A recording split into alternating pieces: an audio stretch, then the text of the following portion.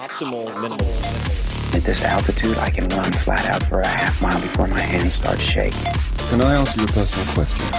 Now would seem an appropriate time. What if I did the opposite? I'm a cybernetic organism, living tissue over a metal endoskeleton. Ferriss Show. This episode is brought to you by Peloton, which I've been using probably for about a year now.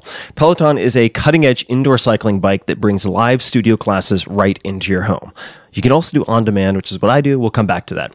So you don't have to worry about fitting classes into a busy schedule or making it to a studio or gym with a hectic or unpredictable commute.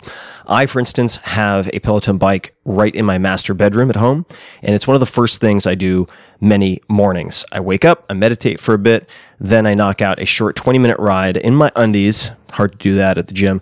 Take a shower, and I'm in higher gear for the rest of the day. It's really convenient and has become something that I look forward to.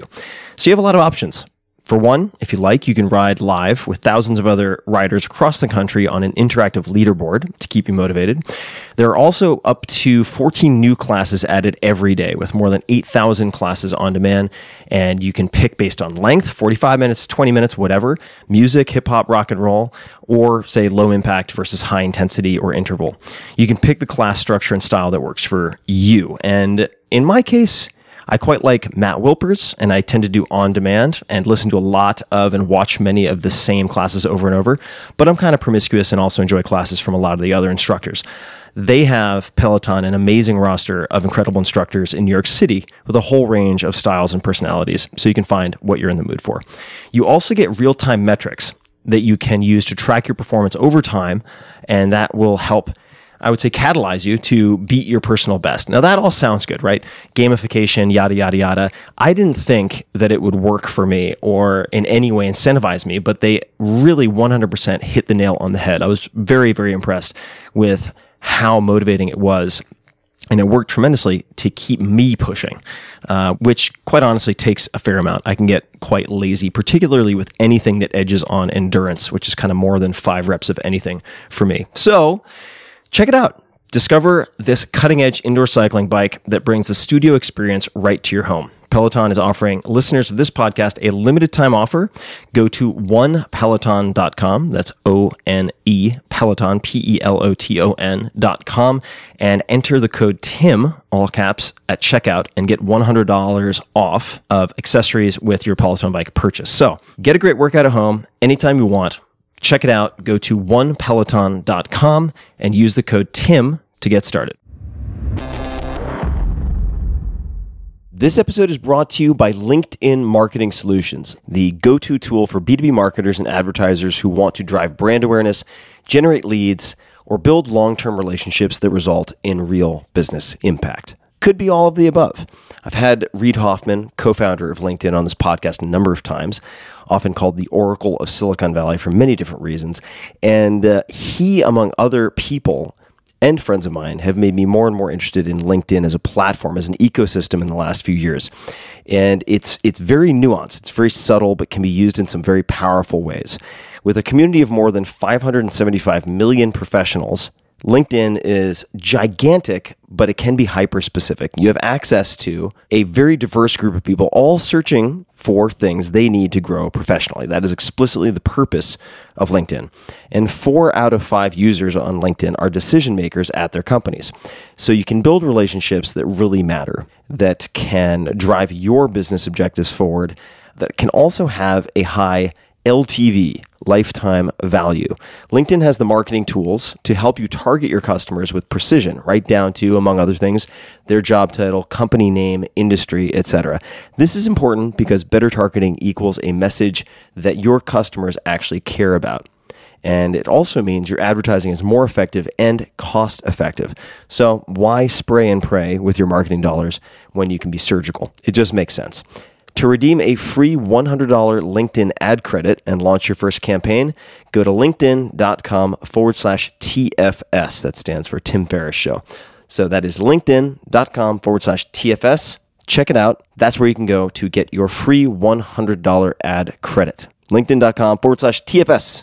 Terms and conditions apply. Why, hello, my sexy little Mädchen and lads and lasses and all things in between.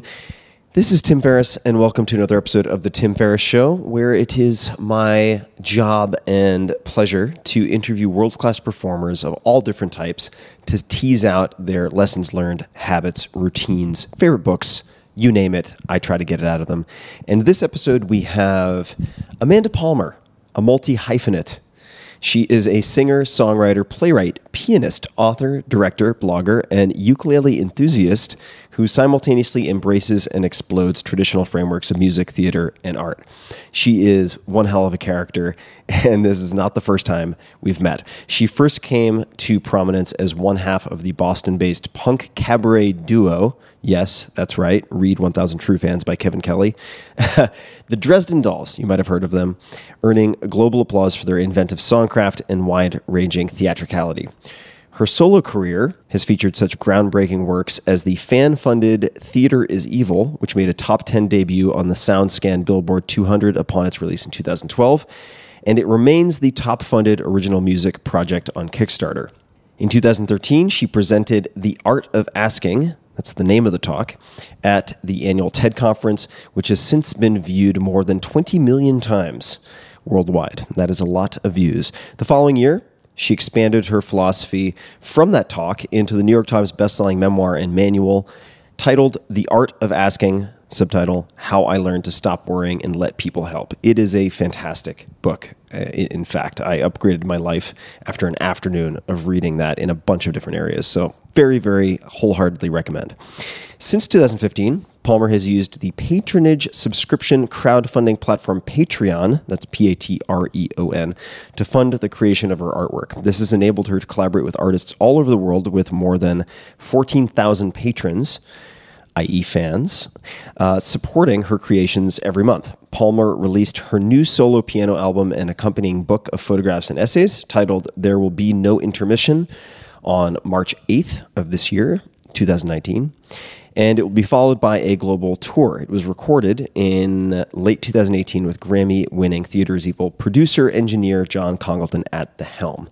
You can find Amanda on Twitter at Amanda Palmer, on her website, amandapalmer.net, and on Patreon at patreon.com/Amanda Palmer. This is almost certainly one of the rawest and most emotionally intense episodes of this podcast that I've recorded. And we will cover a lot of topics and a lot of extremes in different areas. I really enjoyed it. I found it very powerful in person, and I hope you find that to be the case as you listen. Without further ado, please enjoy this conversation with Amanda Palmer. Amanda, welcome back to the show. I am so happy to be back on the show. It has been almost 4 years since we last spoke, and there is so much that we can talk about. The interview that we last did seems simultaneously like it was yesterday and also seems like 1,000 years ago. Like life. Like life. And we've been chatting offline before recording, and I thought we'd start somewhere light, which is with books. And last time books are heavy. Books literally heavy, sometimes thematically less so. And there was a book that you had mentioned also very kindly in Tools of Titan, so thank you.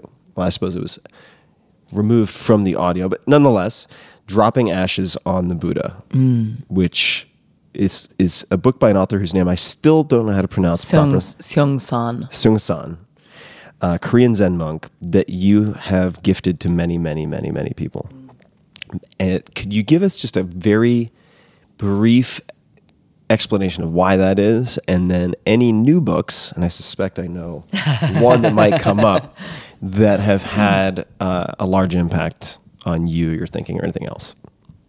Sure. So I read Dropping Ashes on the Buddha when I was 24, I think. My mentor, Anthony, gave me his copy. And he gave me a lot of books, and it was one of those coincidences where, who knows, there was probably a pile of books. I was going on a trip to Australia as a street performer. This is before I was a musician, professionally at least. And I remember being in Australia. It was a very difficult trip. I wasn't making much money, And that trip actually wound up being really like catalyzing in a lot of ways that I wouldn't fully realize until later. And I remember lying on the beach, this shitty beach in outside Adelaide where I was at the Fringe, and reading this book and just looking around and going, oh, wait, like, I get it. Do these people get it? Like, just having, you know, there are few moments in your life where like things actually really just seismically change and all of a sudden you're a different person. And it wasn't like I got hit with a ton of bricks because I read one sentence. But the book did do a kind of a number on me. And then I was actually really fortunate. I don't know if I've ever told this story. I got to actually grab all the lessons from this book, which were basically just the lessons of Zen Buddhism, non-attachment, being able to just sit with what is, the inability, you know, the ability to not freak out and to just watch life pass. And I got arrested right as I was finishing the book. Okay. For shoplifting when I wasn't really shoplifting, but sort of I was. So here's the weird story. The weird story is I was street performing a living statue character. I talk about it in my TED Talk called The 8-Foot Bride, where I'm like, you know, dressed all in white gloves, white face paint, white dress, black wig. And I showed up in Australia and I had forgotten one of the tools of my trade, which was a wig cap to gather all my hair up so I could put this black wig over it. And I was like, oh, fuck, I don't have a wig cap. It's a weird thing to buy. They don't sell them in your average store. Usually in Boston, where I lived, I would go to this bizarre hair salon store. And I was like, oh, where am I going to get something like this? I went to Woolworths. I bought a ton of other stuff. You know, whatever, $60, $100 worth of other items. And then I noticed there was a display of stockings, of nylons, that was like half torn apart. And it kind of had this thing that I needed just hanging off it. So I took it. And I left the store, and the cops came, and they arrested me. And there I was, arrested in Australia. I was 23, 24, whatever. Like a 5-cent for a piece of material. Yeah, and it was weird because like I hadn't stolen an item for sale. I had just kind of taken this thing that looked like no one was using it, right? What I did was definitely wrong. It's not the sort of thing that as a more responsible 42-year-old woman I would do. I'm not that stupid anymore.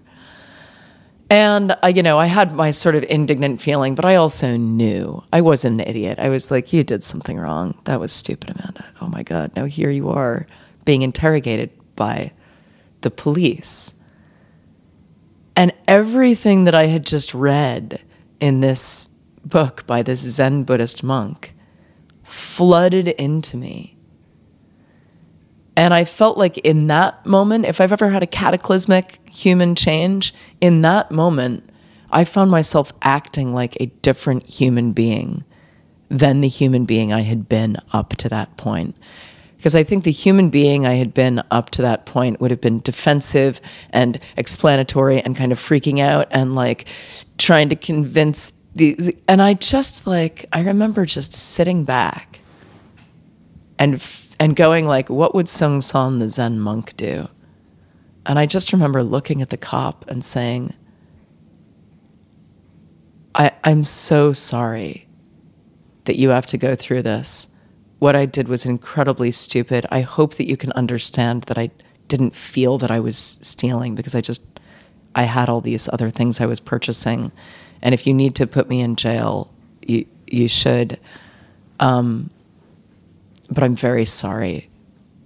And I'm not just saying I'm sorry, don't put me in jail. I'm just saying I'm sorry that I have inconvenienced you in this way. And the cops were like, okay, you can go. And I was like, I'm a Jedi master. I walked out of there and was like, but I mean, we laugh about that, but that is, you know, Star Wars is really hits people deep for a reason. The Jedi lessons, the lessons of Yoda, are the lessons of Zen Buddhism. Non-attachment, you know, non-attachment to the outcome, sitting with what is, knowing that the power is not coming from some outside authentication. And, you know, and all of these things, the lessons of Zen and the book and Anthony, my mentor in life, they all sort of flicked me along that path. That's an amazing story. Yeah. Thanks for letting me tell it. Yeah. Thanks for kicking off the conversation with it. So that is one book. Yeah. That's had a big impact. In the last 4 years, are there any others that come to mind that perhaps you've gifted to other people or not? Well, there's a book I'm absolutely obsessed with right now, so it's hard to think of any other books because I'm having a passionate affair with this one. It's called Why We Sleep, and it's by Matthew Walker. I had never heard of him. I saw the book in a bookstore and just picked it up because I thought that looks interesting. And it feels again like this seismic, you know, life-altering.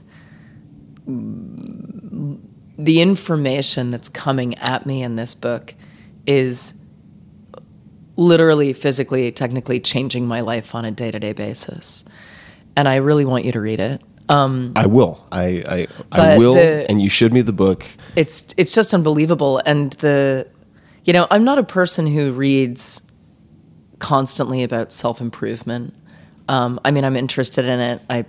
I read a lot of nonfiction, but this book is just a collection of sleep studies, basically, and what this researcher has taken away as a sleep scientist from whatever, 25, 30 years of doing sleep studies, and also, what we've learned about other mammals, how they sleep, why we sleep, what happens when we are asleep. And I mean, I find myself, I've now bought 12 copies of this book because I want everyone I love and I care about to know that this information is available. And I mean, it feels a lot like waking, no pun intended, like it feels a little bit like waking up from a bad dream, where it occurred to me, I was lying in bed this morning and I was actually thinking about some stuff that was quite dark. And I was like, human beings have been alive as a species doing this thing for so long. It's astounding to me that we on planet Earth right now are so fucked up that we haven't just been on this ever-increasing curve of more knowledge, more understanding, more compassion. We haven't been on some linear march of progress as mammals. And it just astounds me that I learn the simplest things and look back at the entirety of my life, and I'm like, no one told me about this? Like, human beings have all of this knowledge, all of this other knowledge, and no one told me about this. And I've felt the same way about a lot of reproductive female issues. Like, I live I'm in the 1% of Western civilization, and no one taught me about this. And people know, the studies are out there, the knowledge is out there. There's also, knowledge that's been handed down from generation to generation to generation. Like, you're trying to tell me that it really is just stopping now, that we're sharing information, that we're doing it right, that we're actually taking care of each other? How did this happen? And the sleep book is kind of making me feel like that. Like, mammals have been pretty good at this. Human mammals have been pretty good at sleep. And then everything got pretty fucked up, and we're just sort of like, it's like pulling up the rug and looking at the insane creepy crawlies of how we've damaged our mental health, our emotional health, our physical health by doing something as simple as not ever sleeping right. It's insane. I am going to read it. And I should say, for people who are wondering or skeptical, maybe, possibly, as I am often, I looked at the back of the book, you might remember this, and I saw a name on the back under one of the blurbs, Adam Gazzaley, who's been on the podcast, who is a neuroscientist out of UCSF, one of the sharpest and also most skeptical people I know, who had a glowing review, which tells me that the science and the descriptions of the science are highly, highly, highly credible. Yeah, it's a very credible book, and it's also beautifully readable, and it's no, there's no woo. It's pure science, which for a skeptic, I can handle a little bit of woo sprinkled in my books, but mostly I have a woo allergy. So let's talk a bit about interviews, and this is going to be a segue. Well, so I think this will be a segue into a lot of fertile ground. You said something to me before we began recording, which is, I've done many, many different interviews. You've done hundreds, probably thousands of interviews, and you recently had one of the most, I think the word you used was profound, interviews with a German radio host. Is that right? Well, I mean, I just mentioned that because that was the interview that happened this morning. I've been having profound interview after profound interview for 3 weeks since I started doing promo on this new record. And I mean, I've been putting out music for a long time and doing a lot of interviews in cycles, the way you do when you put a book out. You've got your media cycle, you talk about the thing you made, you go away, you make another thing, you talk about it. This record that I just made, I didn't even think about it, but going into the media part and the interview part, I mean, this is the most personal and most direct record by a long mile I've ever made. I talk about the death of my friend, my best friend, from cancer. I talk about abortion. I talk about miscarriage. I mean, it is a balls to the wall, unapologetically open, vulnerable record. So you can imagine being the journalist on the other side who gets sent this album and then has to do an interview with me, or gets to do an interview, however, depending on which way you're looking at it. And it has been a fascinating process to be the person on the other side of the phone. Can I pause you for 1 second? Yeah. Can you repeat what you said to me, maybe it was an hour or so ago, about your metric? Oh, I said to Tim, the metric that I am using to measure the success of this record is not in numbers or stars granted to me by magazine critics, but it is number of human beings crying when they hear it or see me play it, which is a way more satisfying way to judge the worth of a record, and it's working. So I've had two kinds of interviews. I've done interviews with journalists who just keep it very light and superficial. So tell me about your record. What kind of space were you in when you wrote these songs? And quite a few of the interviews have been kind of unprecedented in my experience of just doing music interviews with journalists. And I've found, weirdly, especially European interviews, a Austrian journalist the other day, he was talking to me about the record, and he told me about the miscarriage that he and his wife had gone through and what it felt like. And I don't think he's going to include that in his piece, but he wanted to tell me, talk to me about it. And I did an interview with a German radio station this morning, and I was like, "Ugh, God, radio station! Like, it's going to be very fluffy and superficial. It's the radio. Those are never good. And this German journalist sort of just talking to me about vulnerability and the shamelessness of the record and what it feels like to share this kind of material. And she told me that she found out she had breast cancer, chose to have a double mastectomy. And she talked to me about, you know, in Germany, there's a lot more nudity. There's what they call Freikultur, Freikörperkultur, you know, the idea that we shouldn't be ashamed to be naked, which is great. I agree. And she talked about being in saunas and going to lakes where, you know, everyone has their tits out, and how she feels when she emerges from the water and people see that she doesn't have any breasts and she just has these scars. And then I expected her to say something different than what she actually said. She said, I actually think it's a lot of fun. Do you?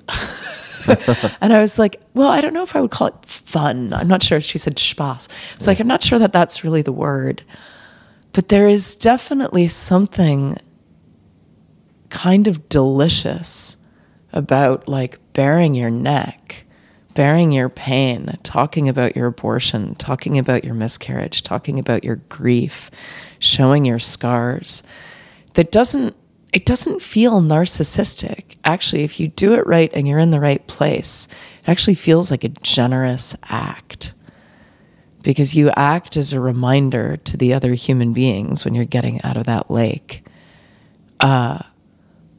that any shame they may be feeling is unwarranted, unnecessary, really. And if they're feeling discomfort and you're not made uncomfortable by their discomfort, you can offer them a gift. And being able to do that with music is, you know, feels like my job right now. Like the ability to like get up there on stage and kind of bare my throat as a kind of a gift. I think it's a huge gift. I think that by sharing or showing scars, whether they're physical or emotional, you give people permission to do the same. Even if that is someone who only trades with another person, like the journalist you mentioned, who finally felt free to divulge what happened with a miscarriage. Yeah. I think there's tremendous value in that. And the more you get to know people, all people, they're all carrying something. Everybody. You know, maybe not right at that moment, but there just isn't anyone out there who isn't going through some kind of a suffering or has or will. If you don't mind, so I really want to underscore how much has happened, and this isn't an exhaustive list, but this is in a book in front of me, which I've been reading since you gave it to me. There will be no intermission, but just to put in perspective what has transpired the last few years. You're going to ask me to read my book. Would you mind reading this portion? Just because Sure. we're gonna dig into we're gonna dig into some of it. So this book is kind of written to be a performance. It says, ladies and gentlemen, please take your seats. This performance will last 7 years. And actually, this piece gets read as a recording before my show, before I am seated at the piano when I tour this stage show, and it's read by Neil. Wow. And it's, you know, it's also sort of my way of bringing him with me on the tour. For those who don't know, Neil's my husband. Neil Gaiman, one of the most hypnotic voices you shall ever hear. He's got good radio voice. He does have a good radio voice. And this performance will last approximately 7 years. You will experience 2 abortions, one out of your control, another totally your choice. The death of your best friend after a 4-year dance with cancer. You will hold him in your arms as he takes his last breath 2 months before your first child is born. The unexpected death of another beloved friend You will stumble across him sitting there on his favorite chair in the living room. You will hold his cold, dead hand in your own. One ex committing suicide with a handgun. One childbirth, a 24-hour labor in the woods with no drugs. Parenthood during which your baby will fall from a shelf, a few beds, and other high places. One miscarriage, alone in a hotel room on a very cold Christmas night. Strobe light, smoke, and other special effects may be used. There is adult content and graphic language. There will be no intermission.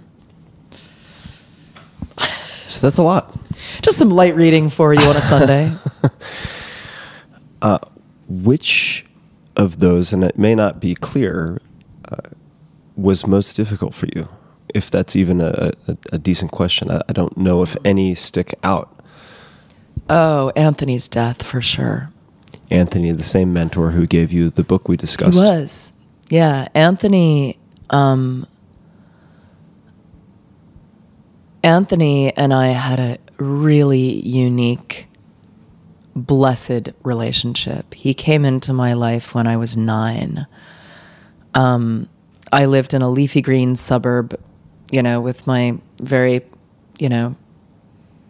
pretty normal household. My sister, my older 2 step siblings would come over sometimes. They didn't live with us. My stepdad and my mom. And Anthony moved in when I was 9, and he was probably 35. He was a grown-up.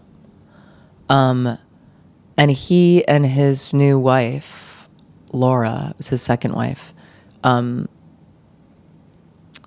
didn't have children and opted not to have children. And Anthony and I kind of adopted one another. And he became to me, first nice grown-up neighbor friend, then mentor, then, important confidant, best friend by the time I was in my 20s. And he opened a bunch of doors that would have been otherwise completely unopened.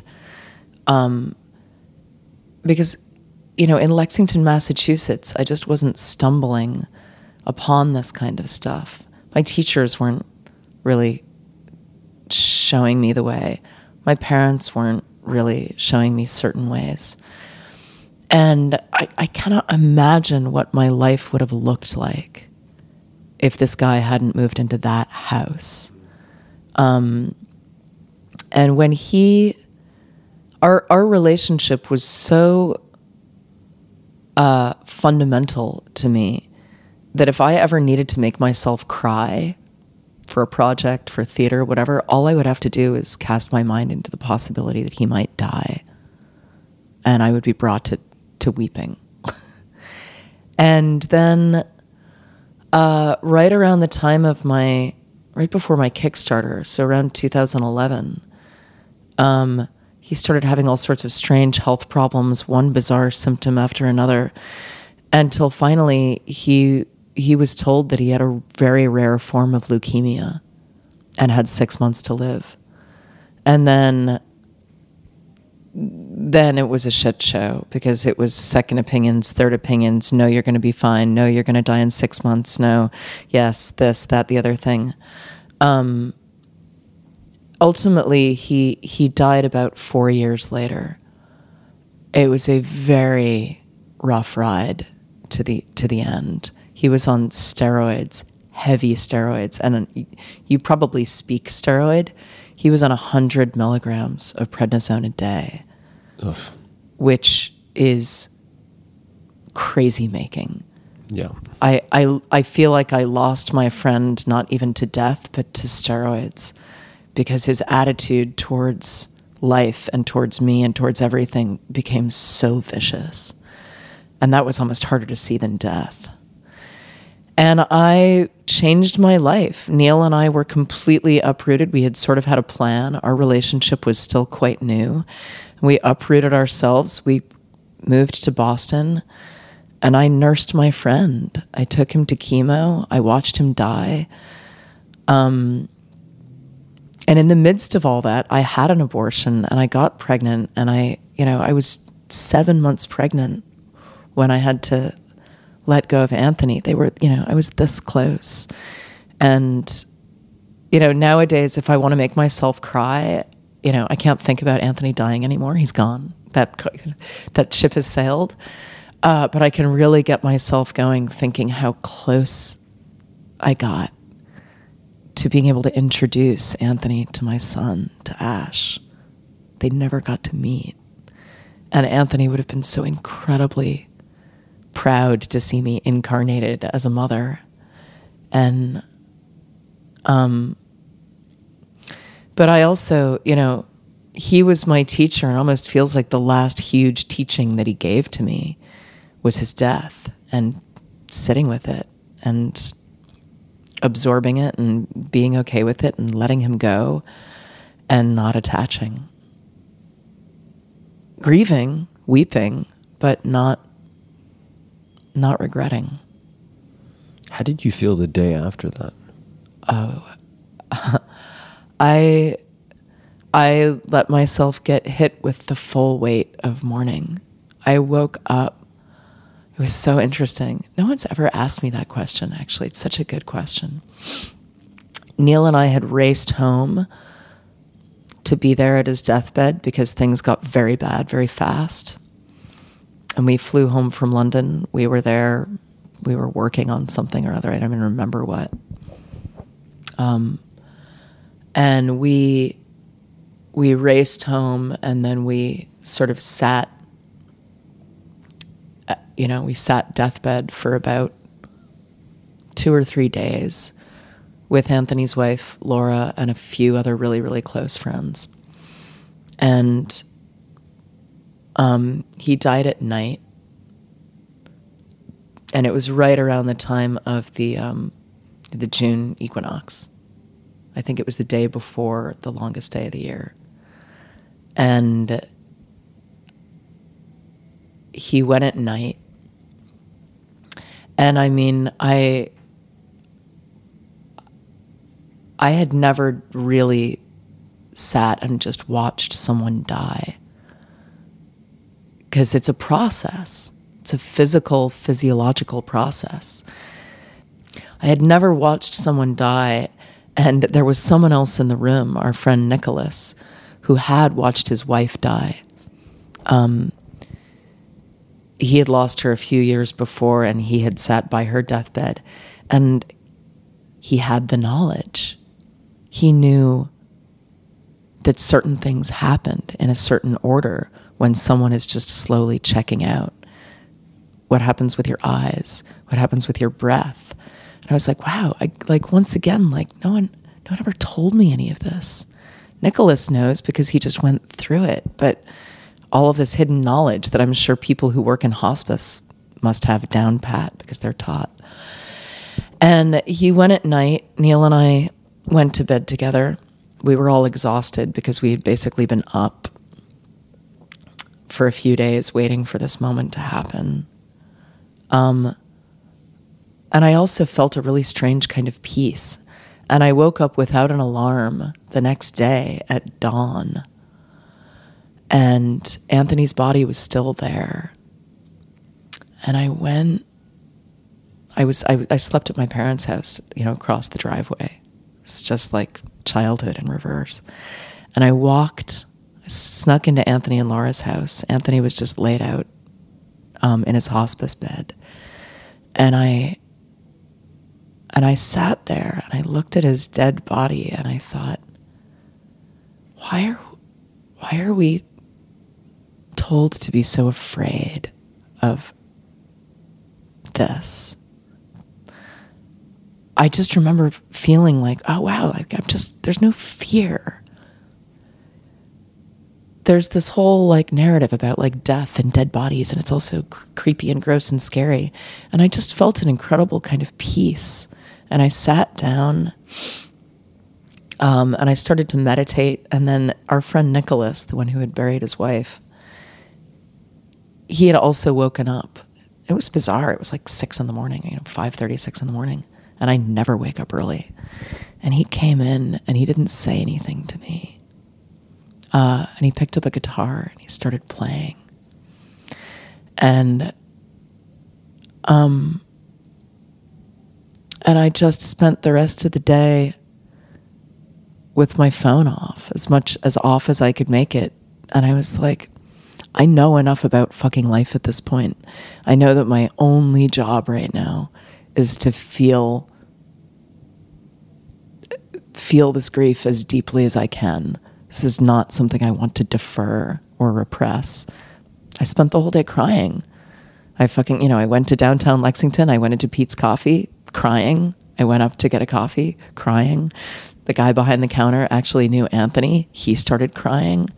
Everyone cried all day. But it didn't, it felt really natural. It felt really normal. And, not to skip too far ahead, but it actually isn't until now talking to you that I realized that experience resonated right along with how I felt when I had a miscarriage. It was the same sort of experience. And also that same feeling of feeling like I'd been kind of gypped by culture. That, no one told me that these things were so natural and that we come equipped to deal with them and that there's nothing scary about it. And that you don't need anyone to protect you from it. That actually taking it in is a lot better for you. The end. No, I'm just listening. Thank you for sharing that. You asked. Well, not everybody gives the real answer. And so thank you for giving the real answer. Would you like to say anything more about the miscarriage? To people who have experienced it, maybe felt shame, maybe never told other people. Yeah. There's been a fair amount of that in my family. Not that I've experienced directly, but I've seen it just kept secret for years, decades. Yeah. There's so much I could say about it, and I could talk about it for hours. But I found out that I was very happy to be pregnant. I was coming up on 3 months. Ash was 2. And Neil and I were over the moon. We were a little scared, but we were really excited. Why were you scared? Because we were just barely holding it together, juggling kid number 1. Because the two of us, if you haven't noticed, we are like relentlessly workaholic and productive, and figuring out how to do the dance with one child was just starting to feel workable. And I was like, okay, well, if I also believe the parents around me, this is going to be a game changer. Like a lot of parents will tell you, having a second child isn't like multiplying. It isn't 1 + 1 and then you've got 2 and it's just twice as much work. It's like 10 times as much work. You have to change the whole ecosystem if you want to support 2 children. And I buy it, and I've seen it firsthand, and I think that's true. And Neil was in London, and I went for what do you call it? Ultrasound. And there had been a little bit of maybe things aren't totally okay because the baby's heartbeat had been a little slow, so I was already a bit on edge. And so actually, it's worth adding a part of this story that I'm not sure I've told. I remember walking from the ultrasound with the midwife down the hall of this clinic, and I was like, I'm just so fundamentally optimistic, and I barrel forth in life with this attitude that everything is going to be absolutely fine and to go my way. And I just had that feeling. I just felt this like gut instinctive certainty that things were good. And so we're walking down the hall of this clinic, and the midwife looked at me and she said, why are you smiling? And she didn't say it in a mean way. She was really curious, like as if I had just thought of some funny joke that I was going to tell her. And I looked at her and I said, I'm just waiting for my good news, which I know is coming. And 5 minutes later, she told me, I'm really sorry, but the baby has no heartbeat. And I have to say, one of the things that occurred to me in that moment wasn't just, oh my God, I'm not going to have a child and I'm having a miscarriage. And I remember thinking in that moment, oh my God, am I going to become the kind of person now who does not move through the world with optimistic certainty? Like, is this going to be my other game changer where I just move with a different kind of certainty or something? You know, is this going to make me bitter? I remember thinking that in that moment. And Neil was off in London at Terry Pratchett's funeral, his friend who had just died. And I called him. And this was a few days before Christmas. And, you know, the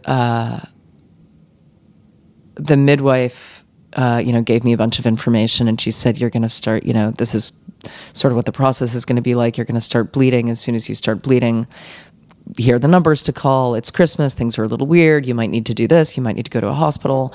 You know, if you haven't started bleeding and, within 6 days, we're going to need to do a D&C, which is basically where they just go in and take everything out. And I'm being told this, 10 minutes after getting this news. And my head is just like swimming in grief and confusion and all of the plans I had made in my life literally collapsing in one moment. And Christmas happened, and I had a really, rough Christmas morning. It was me and Neil and his kids, and they all knew what was happening, and it was kind of hard, as you can imagine, to deal with like the joy of Christmas and let's all do this when you literally know that this is happening and about to happen. And I had bought myself 2 nights at Kripalu, which is like a yoga hotel in Western Massachusetts, as a gift to myself, Christmas night and the day after. And I was going to go there. It was like an 1.5-hour drive from our house. I was going to go there, be alone, do some yoga, sit in a sauna, or sit in a whirlpool or whatever. Probably wasn't going to sit in a whirlpool because I was pregnant. I was just going to do some self-care. And I had scheduled 2 pregnancy massages. And I just really wanted to get away from everyone because I was overwhelmed by feeling like I had to host all these people and be cheerful and be hosty. So I told Neil, I'm splitting. I'm still going to go. I'll be back in a day. So Christmas Day, I drove over to Kripalu. I checked in. I went to my 7:00 pregnancy massage. I hadn't called to say, hey, by the way, and this woman met me in the lobby, and she was so beautiful. And she came up to me and she said, I'm so excited to massage you and your little one. And I was like, let's not talk about it right here, but when we get to your room, I have a conversation I need to have with you. And we got into her treatment room, and I said, listen, I probably should have called ahead. I'm going through a miscarriage right now. And she looked at me and she said, this may sound weird, but I'm really relieved because I just had a miscarriage and I was not looking forward to this appointment. Huh. And she laid me on her table and she canceled whatever she had next. And I said, just take care of me. And she found every labor-inducing spot on my body. She just treated me, like her sister. We wept together. She gave me this enormous hug. She wished me well. I went back to my room. I fell immediately asleep. And about an hour or 2 later, I woke up in labor, having a miscarriage. And I was like, oh, right. All of those things the midwife told me, like, I'm on a mountain in Western Massachusetts. It's Christmas night. am I really going to call a hospital right now? Or can I do this myself? And I had been through a natural childbirth 2 years before. I know what it means to give birth to a child, whether, alive or dead. And I didn't know exactly what to expect because no one had really told me. But I imagined what it would be like to pick up the phone and call an ambulance. Or I was like, I guess I could get in my car, but I'm not in good shape. I'm in labor and I'm bleeding. And I just projected forward what that would look like and what it would feel like. I was like, I would get in an ambulance. I would be treated a certain way. I would be surrounded by all these strangers. I would be taken to a hospital. I would be strapped into things or I could just stay here in this room and deal with whatever is about to come at me and probably face some very dark images. But I actually know that I'm equipped to do this, and I know that women have been equipped to do this for tens of thousands of years. This is not news. And, and nothing bad is happening to me. I'm not in danger. So I walked the halls of that yoga hotel all night, ran a bath, had a miscarriage, with blood everywhere, stared death in the face, went to bed, and woke up actually feeling like the most powerful version of myself I think I have ever felt. And it's so weird saying this to people, and it's so weird explaining it, because miscarriage is incredibly dark, and I don't want to say that my miscarriage was fantastic.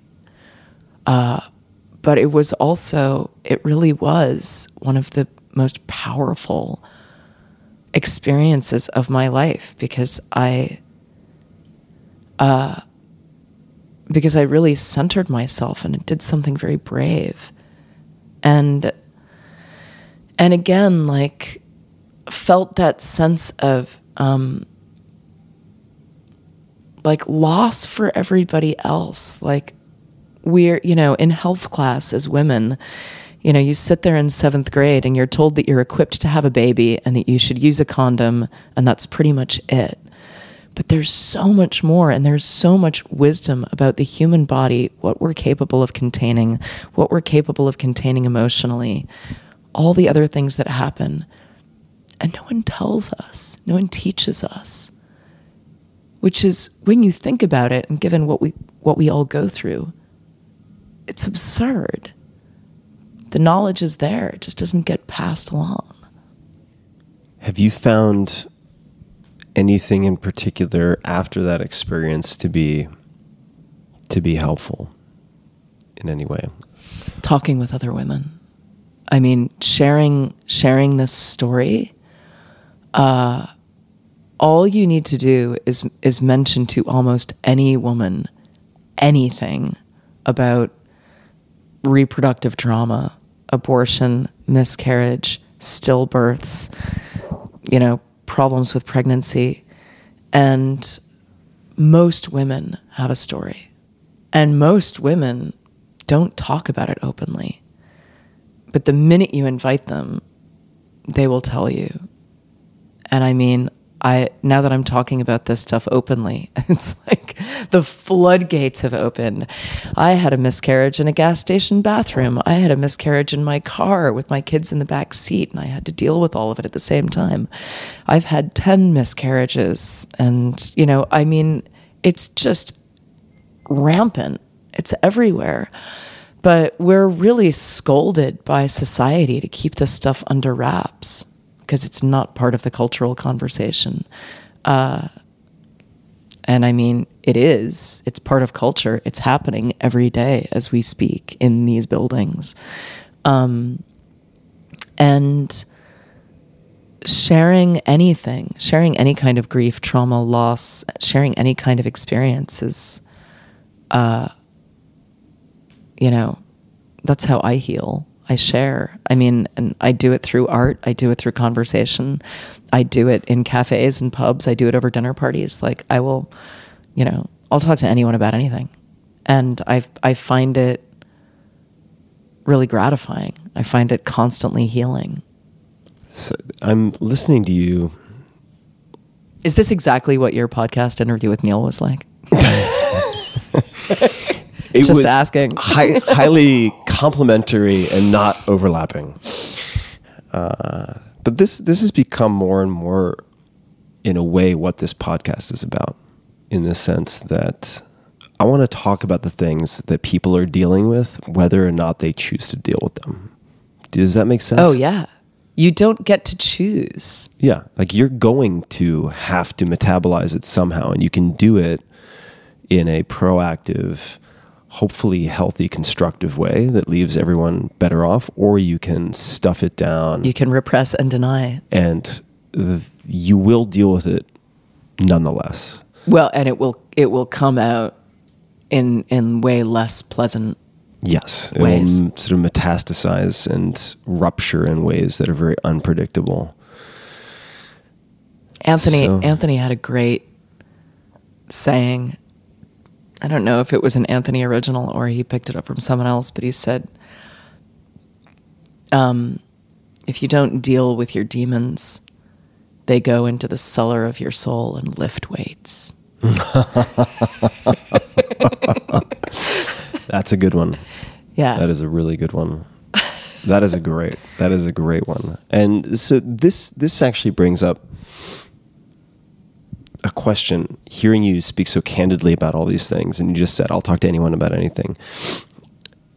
There's a woman named Tara Brach who I haven't spoken with in years, but she wrote a book called Radical Acceptance, which I found very powerful, which was referred to me by a female neuroscientist who is even more skeptical than the Adam I mentioned earlier. They happen to be friends also. And so it does, based on the book description, have a fair amount of woo, but nonetheless, she found it very powerful. And I can't remember if it was in that book or in separate conversation with her when she mentioned to me, and I think this is probably apocryphal, but that there was a wise sage who at one point said, there's really only one question that matters, and that is, what are you unwilling to feel?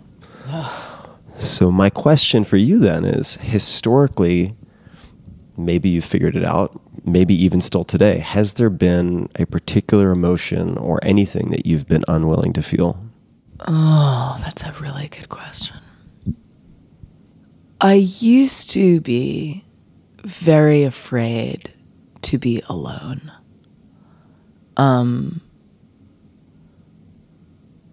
And I'm not anymore. But I think if there's an answer to that question, it's somewhere in there. I think, we always hide in plain sight, right? You're not doing this podcast for no fucking reason. And I don't do the work that I do for no reason. And Neil didn't pick science fiction, fantasy, and Sandman for no reason. And I think, the course of my career and my work to find deep, passionate, unbridled connection with others belies my fear of being alone. And in the department next door, and I know that it's true because even saying it makes me uncomfortable. I have a very deep-seated fear of feeling unbelieved. And I think, the spots where I'm still uncomfortable to sit and the stuff that I'm still uncomfortable feeling lies in there. I can tell you one of the things I'm grappling right now that probably answers your question. There's a journalist out there who writes for a paper that I regard very highly and read, and she hates me. She just hates me hates everything I stand for, has done nothing but criticize me and just state openly that she thinks I'm a terrible, awful, narcissistic person. You have these people, I'm sure. Oh, I have more You've than a got handful. dozens. More than a handful myself. Yeah, I have these too, but this woman is authenticated because she's not just a shitty YouTube comment. She's a journalist at a really respected outlet, and she's cock-blocked my record. It won't ever be written about or reviewed in this paper, and I'm obsessed with her. I can't stop thinking about how I want to win her over and change her mind and force her to love me and connect with me and see the light and da, da, da. And it's almost bordering on a mental obsession. You know, I found this out 8-9 days ago, and it's plagued my thoughts every day, even as the record gets critically hailed, even if it is, like every other review is great, everyone is crying, every tear is shed, every show is sold out. Like none of it matters because I have been unable to capture this one person's love and acceptance and attention. And the fact that that's my Achilles heel, that like that's the bear trap that my leg is in right now, speaks a lot about what I am unwilling to feel. Like I'm unwilling to feel unloved by everyone. But I'm also way better at it than I used to be. Yeah. I can at least sit here and pontificate about that, examine it, and go, oh yeah, that's that thing that you do. That's cute. Enjoy that. Wait a couple weeks, it'll go away. You mentioned, or I should say used a phrase just a few minutes ago, and I can't remember the exact wording you used, but it's something about being unbelieved. With any of these, whether it's the fear of being alone, the fear of not being believed, do you have any memory? Do you have an earliest memory of feeling that way? Yeah, it's my first memory. I even write about it at the beginning of The Art of Asking. And it actually, it was only thanks to a yoga retreat that I was on probably in my early 30s. We did an exercise, a really beautiful exercise as a group. There's maybe 50 people at this retreat. And it was a retreat specifically for yoga teacher training, but I was just there as a civilian. And the question, we had gotten into a very quiet place and everyone was, feeling very connected with themselves. And I think this was an exercise that we did at night. And the question was, when was the first time in your life that you felt that things were not okay? That was the way it was phrased. And I was like, I remember. It was the first thing I remember, which was I was probably around Ash's age, probably around 3 years old. And we lived in this teeny little house, and there was a long wooden staircase that connected to the first floor, and I was at the top of it and slipped at the top and tumbled down the entire staircase like a cartoon, like boom, boom, boom, boom. And also, like a cartoon, was actually fine at the bottom, but completely freaked out. Like I had just literally fallen down a set of stairs, but I was 3 and bouncy and chubby and whatever. There was no blood, there were no broken bones, but I was shocked. I had the wind knocked out of me. I was disoriented. I was terrified, and I ran straight to the kitchen. And I don't remember exactly who was there, but probably my family, My mom, my stepdad, my older brother and sisters, whoever was there, it was like them, the big people. And I told them what had happened in whatever way a 3-year-old does that. And they didn't believe me. And I remember the degree of pain that I felt not being believed was pretty seismic compared to the pain of falling down the stairs. That was shattering. Like, all of a sudden, things are not okay. Like, my world was blown apart.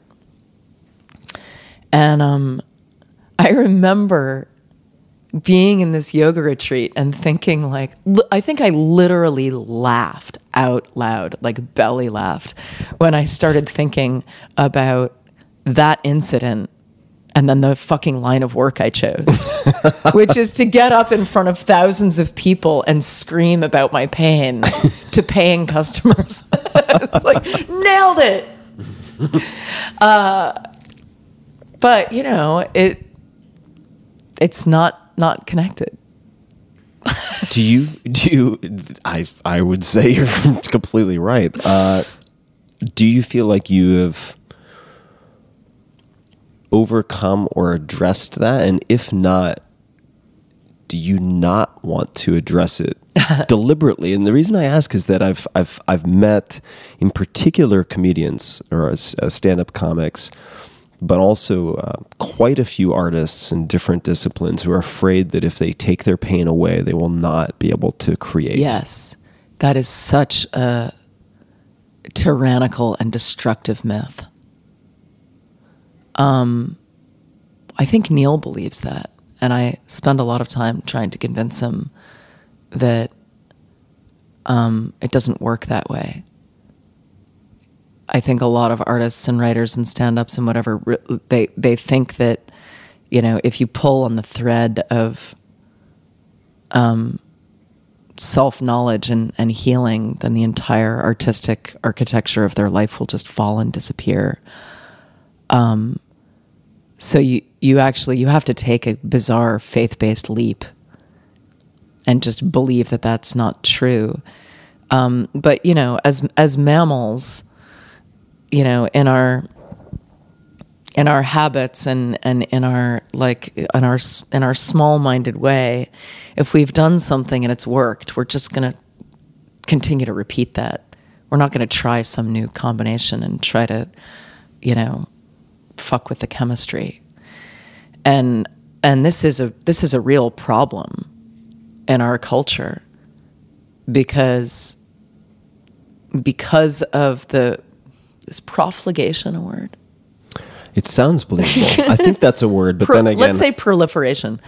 Because of the proliferation of this myth, artists suffer, and they should not. We should be taking care of our artists the way we take care of any other valuable cultural tool. Artists are really fucking necessary for us to make it through this vale of tears. And if we don't take care of them and the art that they make and the music that they make, we all collectively suffer.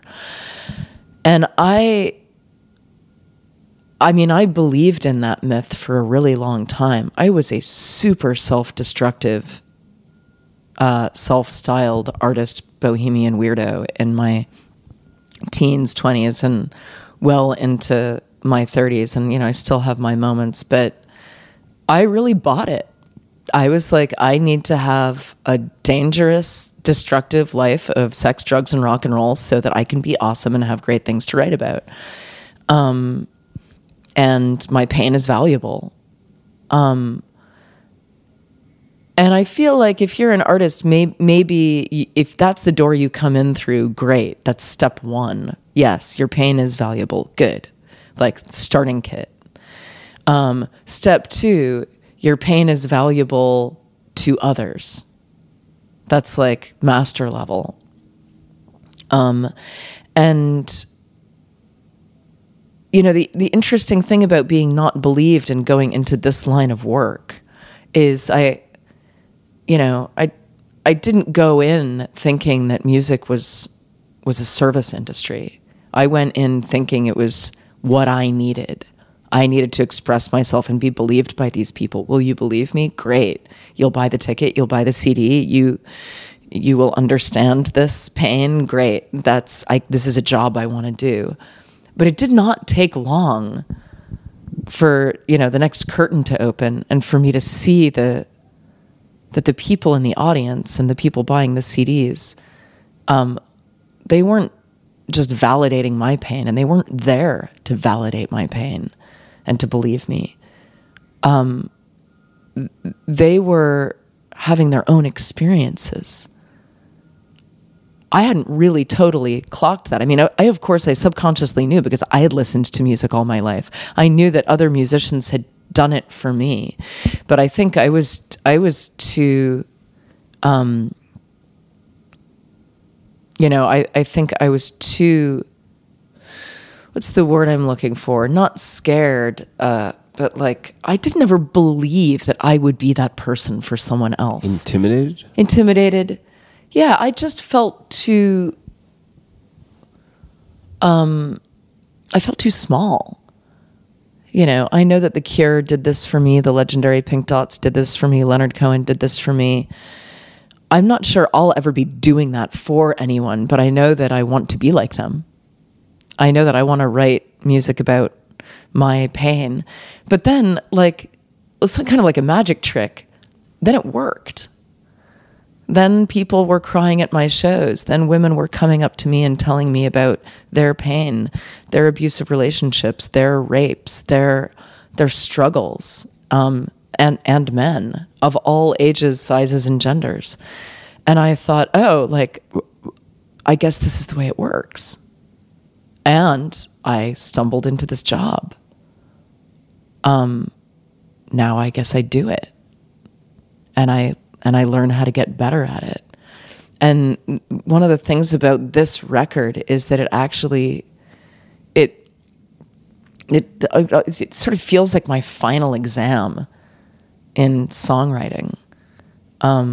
It's the most raw, unedited, offering from a place of grief, but also like empowerment and enlightenment that I could offer up to anyone out there who would need it. It's in a way, it's like, it's the most medicinal record I've ever made. And I know because I needed it. If I needed this medicine, it's probably going to work on other people. You try it. Is this going to work on you? And that's been what it is. So I want to underscore a few things I think I heard you say. Because they strike me as very, very important, and I'll use my words because I'm not gonna. I don't have the memory to repeat what you said verbatim. But the first is that you can use your pain without always allowing your pain to use you, in the sense that we could tie it into the experience you had on the beach before your shoplifting, and even during and after, which is, if we're using a metaphor from meditation, if your pain is, if experiencing your pain and being driven by your pain and being reactive to your pain is being inside the washing machine, you can actually do a better job of seeing what is inside by zooming out 12 inches and being outside of the washing machine. Yeah. And that allows you to use the content of your suffering, to use the content of your pain while having a better understanding of it and being able to shape it like a sculptor so that you can better wield it and impart it to other people. You befriend it, almost. One of the most powerful lessons I have had in the pain department and the understanding what we're calling pain was going through a natural childbirth, which when people ask me to describe it, the best thing I can come up with, and it is not necessarily an analogy that works for all people, but it's like an acid trip. Like you have to let go of the wheel or you will really suffer. And what gets in the way a lot, I think, when women go in to have babies is that they are told that this will be extremely painful. But there's a difference between the kind of pain that is childbirth and the kind of pain that is someone just sliced your arm open with a razor blade. One is danger. You are in danger, and your pain is sending you a very, very specific, loud message that you are in danger and you need to take action. And the other kind of pain is really more describable as a kind of a discomfort, but it's not danger. And the more I think about our bodies and the messages they send us, because our body, any kind of pain or discomfort is always a message from somewhere. As soon as I really, as soon as I was in labor, when I was having Ash, and my labor was 24 hours, as soon as I went into labor, I really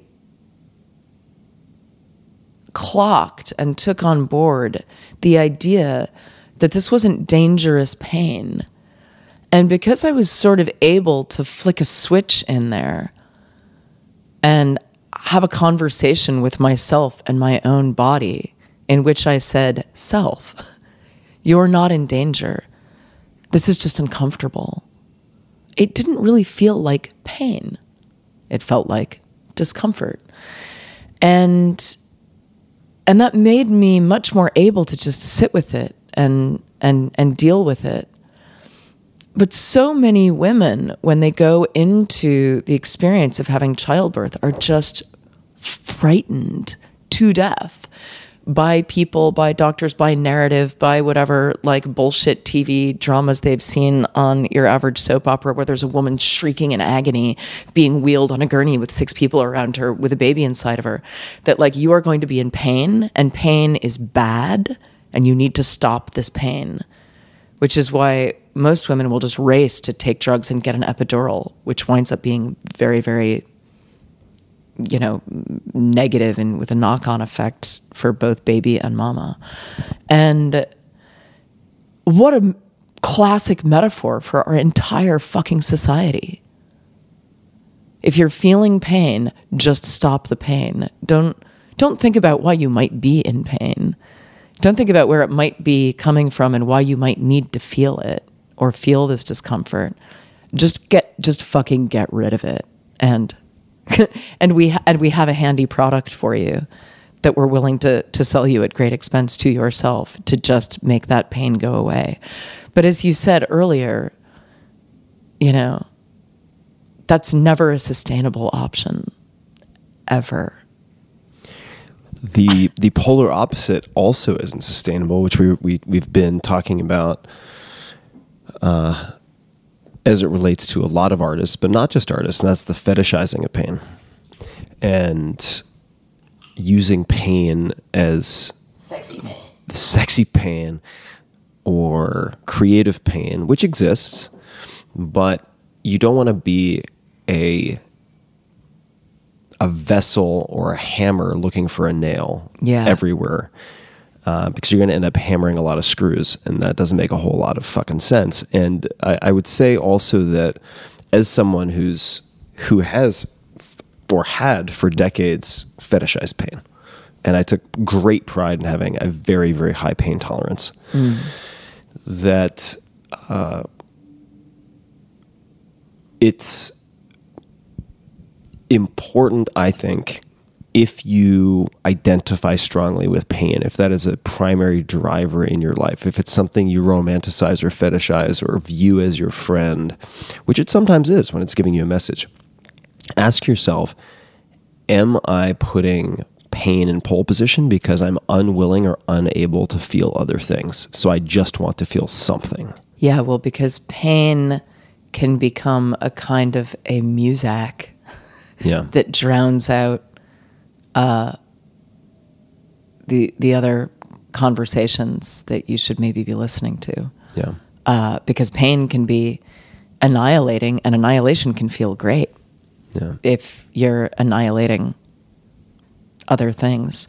Yeah. You know? Yeah, well, there are different ways to numb yourself. One is by taking away the pain using different agents, and the other is to use pain so frequently or to make the volume so loud that it drowns out other things. And for those people who feel like they might in some way identify with what I'm saying, the book I mentioned earlier, Radical Acceptance, is very, very, very helpful for this. Yeah, I had a thought flash through my head that day that I woke up from the miscarriage, and it was also -5 degrees on the mountaintop that night and that day. It was that sort of like you don't even go outside kind of cold. And I remember walking outside and thinking, my relationship to pain and discomfort has been permanently altered. Something has been rewired. And I also found myself thinking about women and men and what we come equipped to endure and what we do endure. And I found myself thinking, men, you know, there's in the male narrative, especially recently, and when I say recently, I mean like whatever the past few thousand years of patriarchy, there's this real machismo and this male narrative around violence and war and strength and the ability to withstand pain for a noble cause and bloody battle after bloody battle. And I thought about all of that. It was sort of like I had this, this flash, like the montage of male violence through recent history. All the wars, all the battles, all the bloodshed, all of the comrades. And while holding that image in my mind, I thought about being up in the hotel room alone, like as a woman, surrounded by blood and holding this dead baby and thinking, no man has ever done that, gone through that particular battle. And that is one deep fucking battle to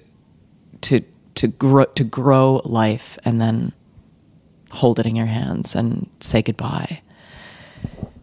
And I thought one of the reasons that we are not doing so hot as a culture is this thing that women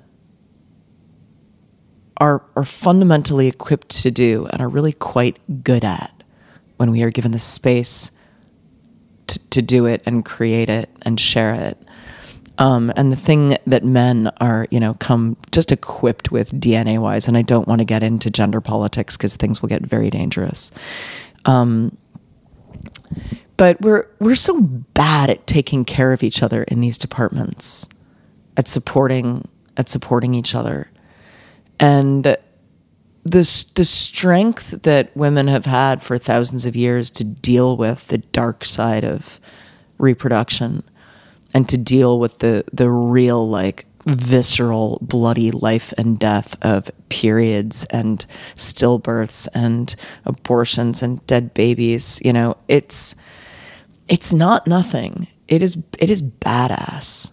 It requires an incredible fortitude and strength of body and mind to go through experiences like that. And women go through it, but they don't really get a ton of credit. and they're also, they're disempowered at every turn by men taking charge of the narrative and infantilizing women, patronizing them, and taking charge of things that women could very well do foreign by themselves, foreign with each other, as they have for millennia, until doctors marched in the room and said, "Step aside, ladies, we have a better plan, and it's going to cost you a lot of money." P.S. Fuck capitalism. I think it's important to, and feel free to disagree, but to recognize that there are exceptions, in the sense that it's not all men, right? Oh, no. I'm making a cartoon. There are the bad guys and there are the bad girls, and the men and women. There's no monopoly on bad behavior. I've seen some horrifying behavior on both sides. Men certainly more than have their fair share.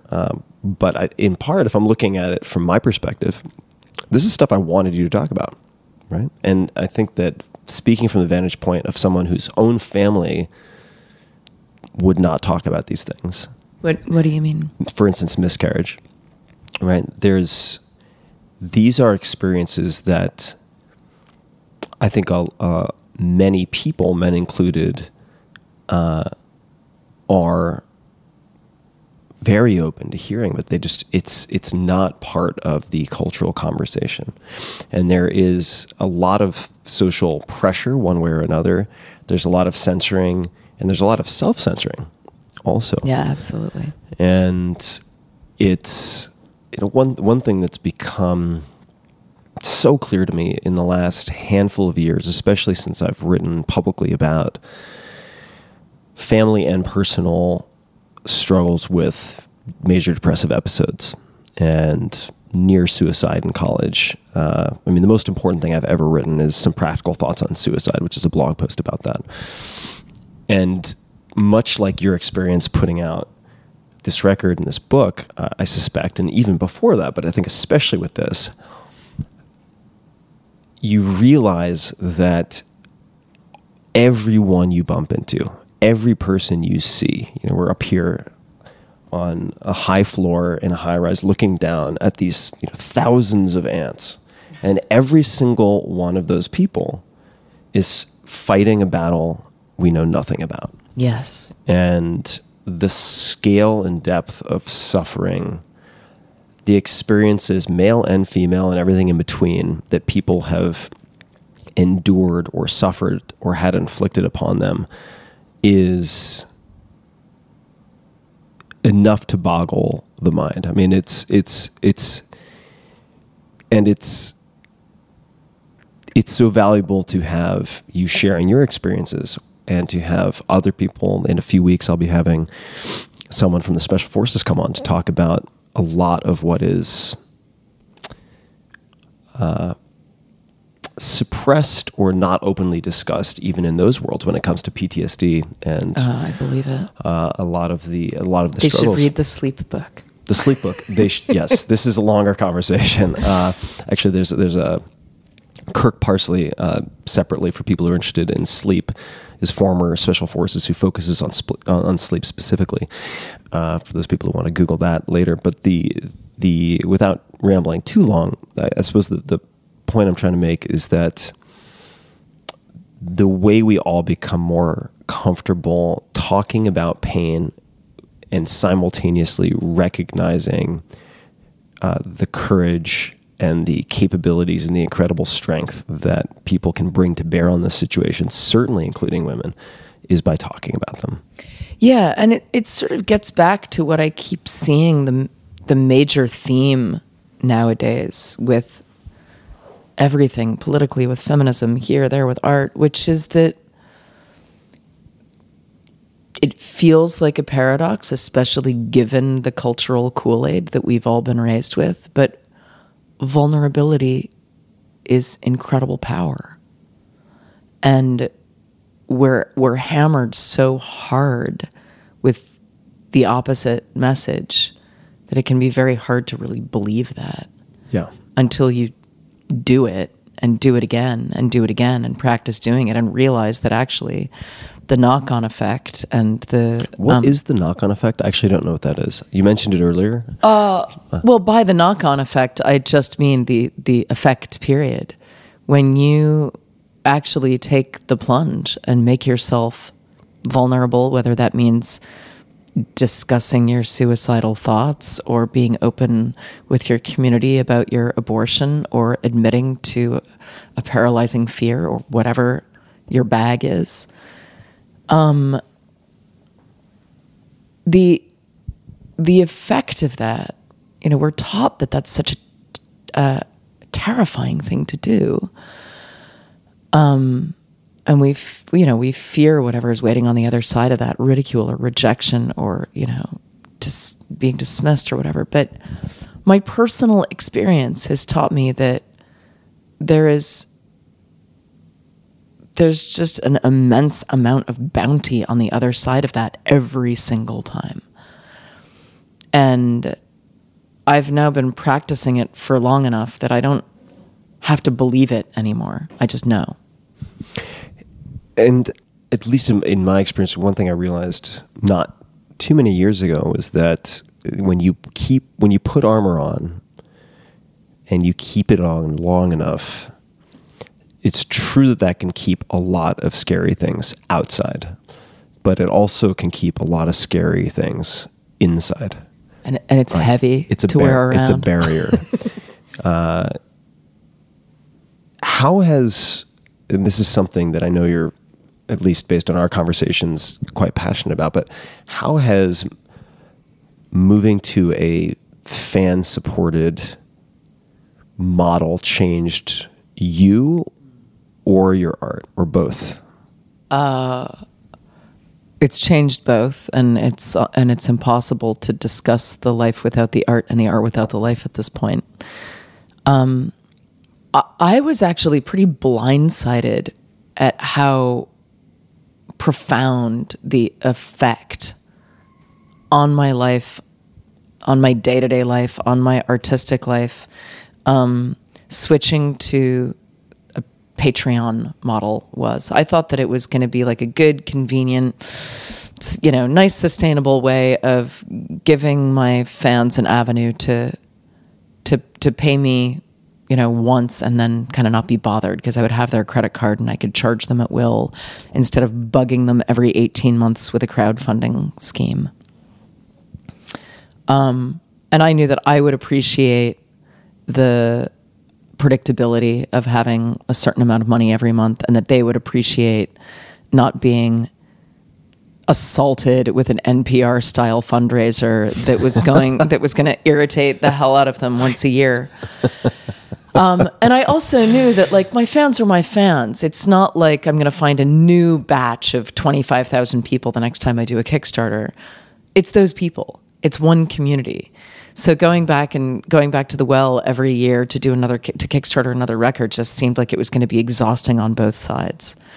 So when Patreon came along, and for people who don't know what Patreon is, it's basically a kind of a sustained subscription to an artist. So I have 15,000 people right now backing me at about $3 a month just to work, to do what I need to do, to podcast, to release demos, to write, to film. And I offer back a lot. There's basically a channel of my work, and I blog, and there are little perks here and there, but mostly it's a nonprofit, not a nonprofit model, it's an NPR model. You're just paying for me to broadcast, and I will send you my broadcasts personally, with a bow tied on them if you're my patron, and everyone else in the world basically just gets to tune in. But I did not understand how disorientingly liberating it would feel to all of a sudden not have to have the second thought every time I had an artistic thought of, how am I going to sell this? How am I going to market this?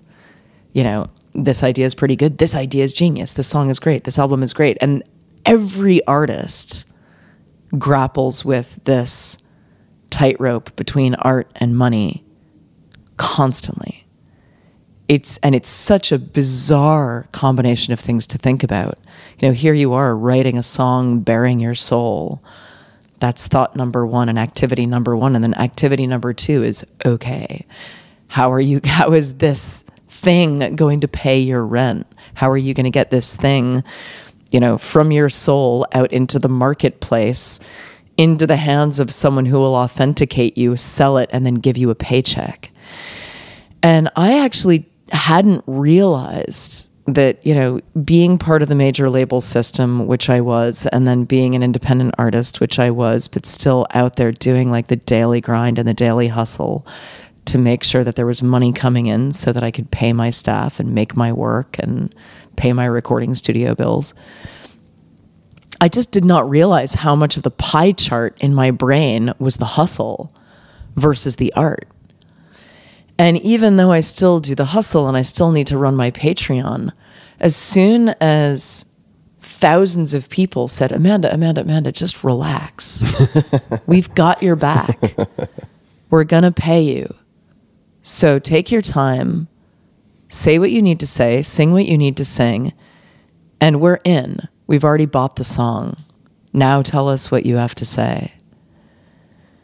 It was almost like being punch drunk. When did that become real for you? Because right, there's a shift at some point where you're like, maybe I'll try this. Maybe this will be a thing.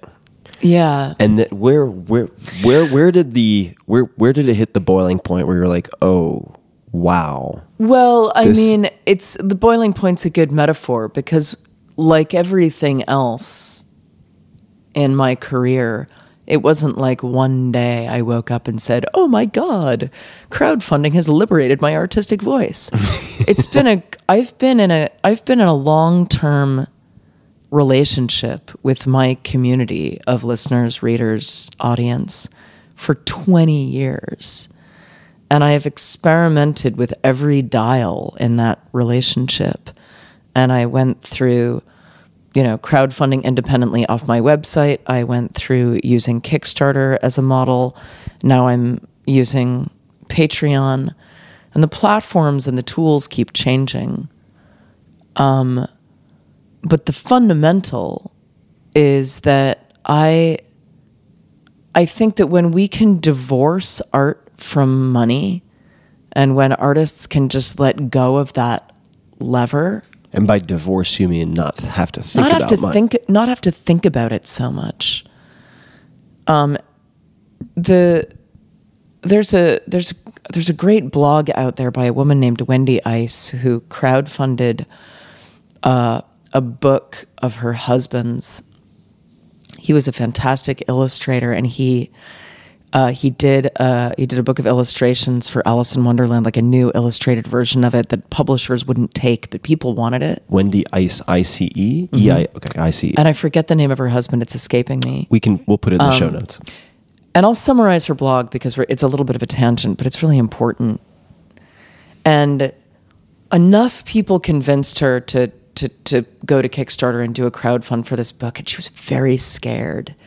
You know, because they were used to working in the world of publishing where everything was authenticated and there was a system and there was an order of things, but they just weren't.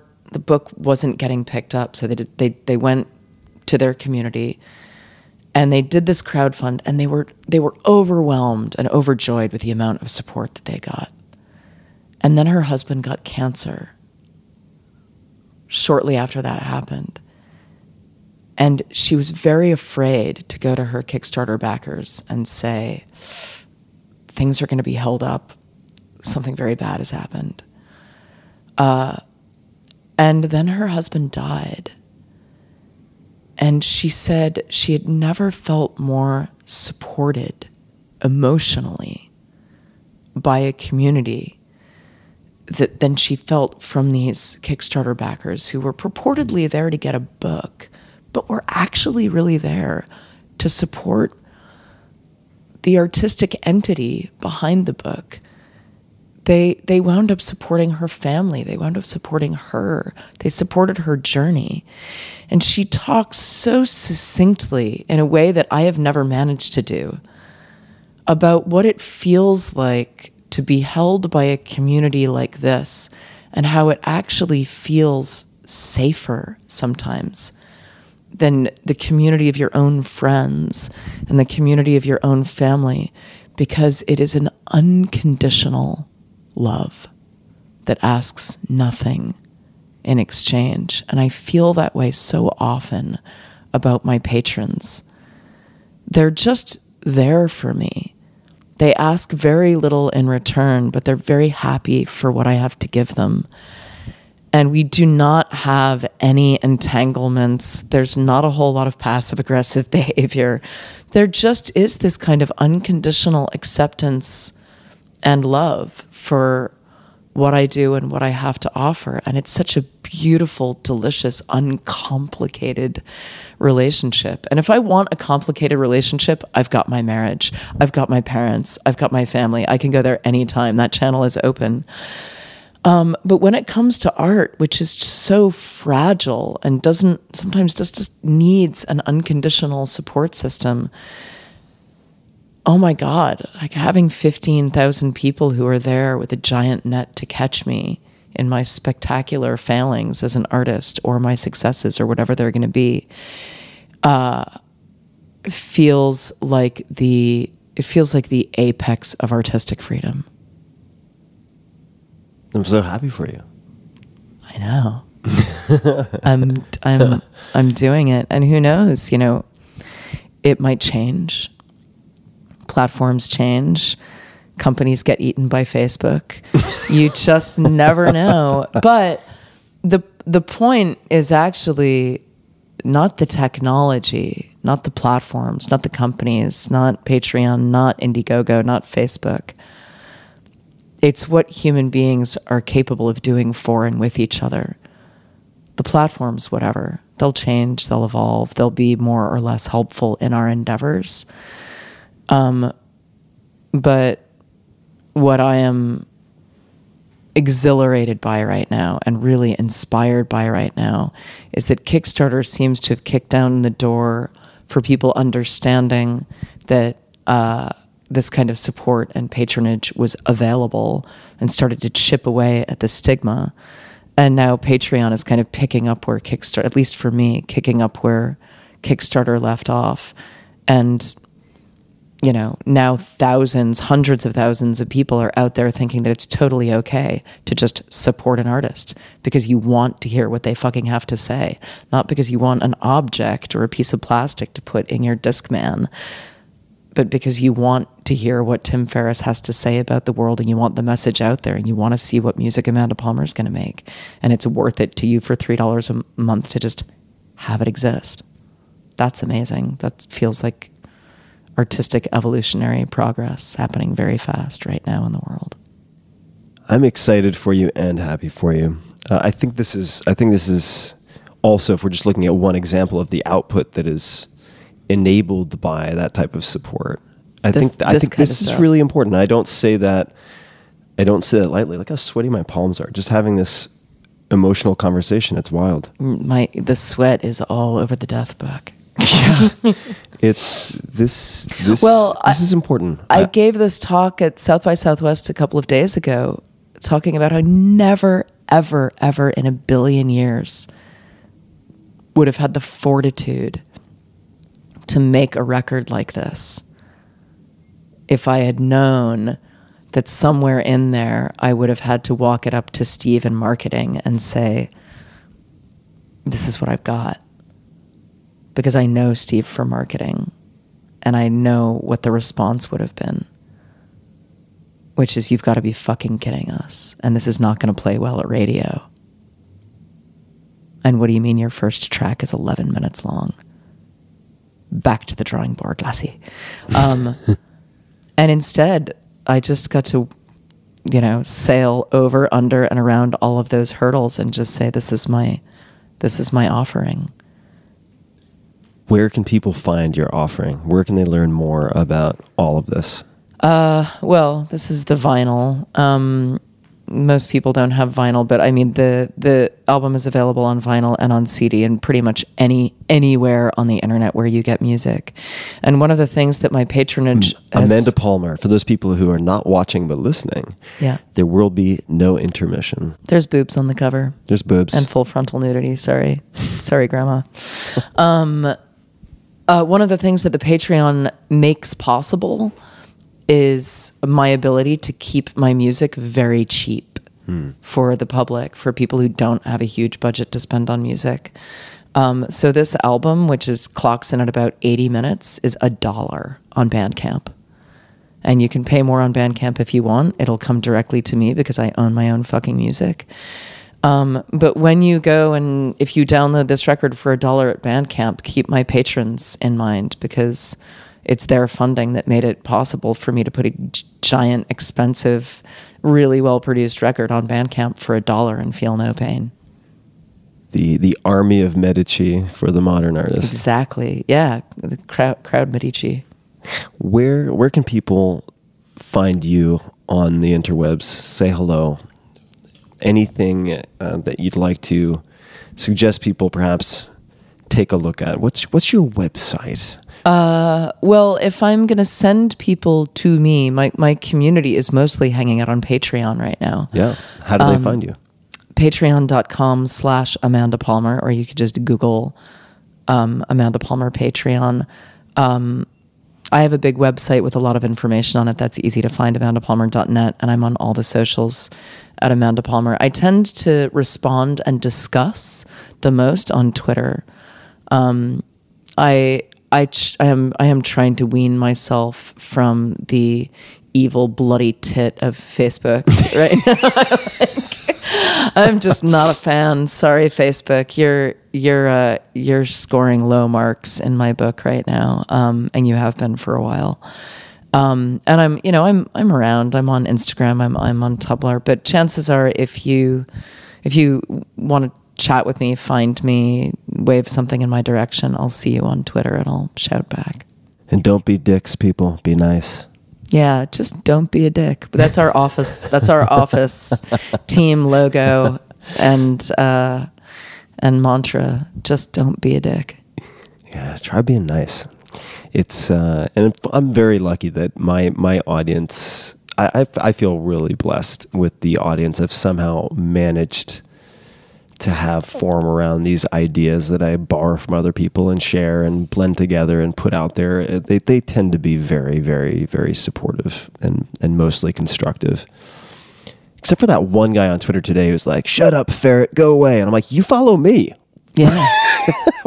Listen, if everybody loved what you did all the time, I would say you're doing something very wrong. Yeah, that would be, cause for greater concern. Yeah. Amanda, this is so much fun. Thank you for having me. So lovely to see you again. And is there anything else you would like to say, suggest, ask? Any closing comments before we wrap up? I don't think so. I mean, maybe it's actually worth mentioning to your people specifically that I'm starting my own podcast to have conversations mostly with artists about process and about asking and about how we do what we do. But I'm also having conversations with people from every possible field. I talked to David Eagleman, who's a neuroscientist. I'm going to be talking with people from Planned Parenthood. I'm going to be talking to social scientists and, anyone who has anything interesting to share. I want to hunt them down and chat with them. And I'm calling it the art of asking everything. And I'm figuring it out right now. But if you want my voice in your head, if you can handle more, just stay tuned to whatever channels of mine. It will probably be hard to avoid when I launch it. Step into the Palmerverse. The Palmerverse. And you shall hear the noise and the news. There will be no intermission. I'm also going to start a death metal band. Well, my death metal band will write the theme song for my Happy Hippie podcast. Amanda, thank you for making the time. I think you are an awesome human being, Tim Ferriss. Thank you for existing and doing this. Thank you, Amanda. And I hope we have many more conversations. We will be having more conversations, in fact. Things coming up. And to everybody listening, you can find links to everything we talked about in the show notes, as always, at tim.blog/podcast. Just search Amanda's name and it'll all pop right up. And until next time, thank you for listening. Hey guys, this is Tim again. Just a few more things before you take off. Number one, this is 5 Bullet Friday. Do you want to get a short email from me? Would you enjoy getting a short email from me every Friday that provides a little morsel of fun before the weekend? And 5 Bullet Friday is a very short email where I share the coolest things I've found or that I've been pondering over the week. That could include favorite new albums that I've discovered. It could include gizmos and gadgets and all sorts of weird shit that I've somehow dug up in the world of the esoteric as I do. It could include favorite articles that I've read and that I've shared with my close friends, for instance.